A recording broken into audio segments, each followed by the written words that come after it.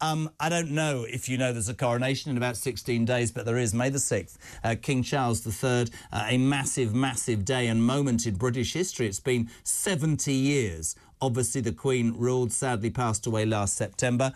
Interestingly, as this whole coronation euphoria has started, there's been talk of protesters, you know, you're not our king, people who want a republic and see this as a very important moment. Charles has countered, of course, and said, you know, I'm going to bring a slimmed-down monarchy and all of that. It'll be very interesting to see. I'm going to go to America now to speak to one of my dearest friends, Kinsey Schofield, because overnight, Queen Camilla's son, Tom Parker Bowles, and I love him for this, has had a right go at the Ginger Whinger. Kins, hello. Hi, good morning. Am I the American you were looking for? I'm hoping it was me. Absolutely. Hold on a second. What time is it in LA?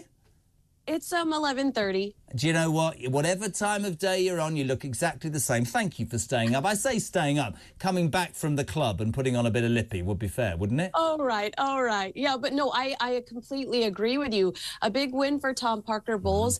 You know, he tends to stay out of the royal drama because he's built a brand, a very respected brand at this point in time of his own. And it's almost as if he's doing what Prince William can't, taking up for a member of his family, taking up for his family. I mean, in Spare, you know, he said that, you know, she had always, Camilla, got her eyes on the crown, and when she's made queen, I suspect for Harry it will be the worst moment in his life. But actually, you know, this was all a big manipulation, and you do the To Die For Daily podcast. You are the biggest Princess Di fan, but she was flawed, and of course, yes, she was 19, was marrying a man who patently his heart was elsewhere. It's actually quite sad. But, you know, right. he did absolutely go for Camilla. And we've always said, I don't know what you think, darling, but I think there's a red line with Prince Charles. And I suspect, and I could be totally wrong, that when anybody criticises Camilla, I think that is a moment. Now, I'm not saying that he would have phoned up Tom Parker Bowles, but I suspect that Prince Charles will be very happy that this has been said this morning, not from him, but through the son of the woman he loves and has done for most of his adult life. Oh, I'm sure that there's going to be a high five behind closed doors if you know, King Charles is capable of that sort of mannerism. Hey, but, Charlie boy, high five! But yeah, I think that... you know, this is a difficult time because the king, I doubt he loves this headline. I think he wants the focus to be on the coronation. But at the same time, I do think he's glad that somebody's taking up for Queen Camilla because no one's really been in a position to do that.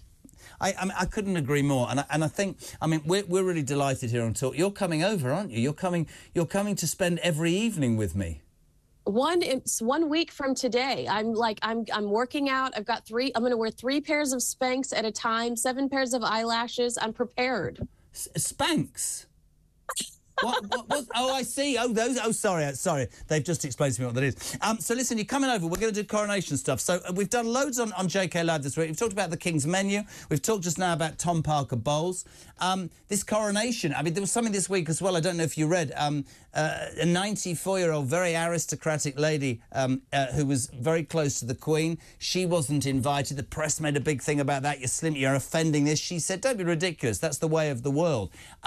Interestingly, and as Piers went on air last night, and I think quite rightly, he was questioning over here what the interest was. Poll came out on the Mail Online saying actually people are warming to the idea and there is an increasing popularity to what King Charles can bring to this country.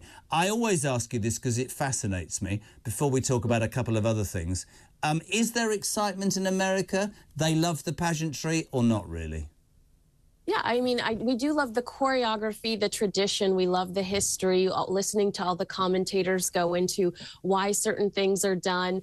But, you know, you had a conversation recently with a few Americans that were visiting. I do think that the general feeling is 1980s, 1990s Charles and Camilla scandal with Americans because they haven't had a chance to see the Camilla rehabilitation. There's not been much of one. I don't even know if they've come over here in recent years. I think the answer is no, that they haven't. And then you've got the crown. So there is interest in it because we love William, we love Catherine, and we are morbidly curious about Charles and Camilla, but I don't think that there is as much love and devotion as there was for the Queen. I completely agree. I've told you on numerous occasions, to the point where I probably bore you, the old man who worked for the Queen Mother for 40 years always said to me that when the Queen went, a great degree of mystique would disappear forever. But, you know, yes, I'm a royalist. I also acknowledge, I mean, I must put this to you, that there are a number of protesters heading out about, they're called Extinction Rebellion over there. They moan about everything. But there's also a number of people who have said that they will be peacefully protesting on Coronation Day. They are for a republic. We know what's happened to the Commonwealth. We know that several countries have opted out of that. I think one of the things that will happen post the Queen's reign is the Commonwealth will be harder and harder for Charles to perhaps govern over. I don't know. That's just a feeling. Are there Republican sentiments in America, or is it not that deep? It's just it looks lovely and it's going to be fantastic and it's a bit of a drama. Yeah, I don't think that there's any hostility towards the royal family. I think that there is something very romantic about the idea of royalty to Americans. And I think that they're especially excited to see William and Catherine one day take the throne. Right, listen, some other general American stuff, if you don't mind. I know I know it's late and you've come back from the club. I'm only joking. She was probably in her pajamas and she's done it. I was in my jammies. Were you in your jammies? Oh my God. I'm in my jammies, actually, waist Do you know, down. that's what I love. This I would never ask you to do this, but I bet nobody's got a clue. She's probably sat there in her pajamas and put a top on and put some lipstick on. This very quickly, you know Meghan, the sort of rumours that she might well consider a political career. Shock horror. We've read a report this morning, this is beyond me, that Joe Biden will definitely announce he's going to stand next week. So let me get this right, Kins. You've got an 82-year-old man who doesn't know his name, or a man who's facing criminal charges, and that's the best you lot can do out of 350 million people. Well, don't forget the anti-vaxxer, because he's, you know, we've got we've got Robert F. Kennedy Jr. that's now running. So, I mean, we've got a long list of very chaotic candidates.